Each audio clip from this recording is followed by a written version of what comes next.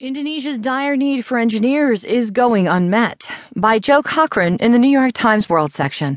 I'm Christy Burns. Like many college students, Abdul Hamid is not thinking too much about life after graduation.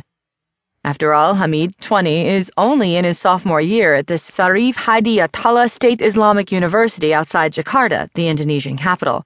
He spends his days at the university's Faculty of Islamic Theology, where he majors in comparative religious studies.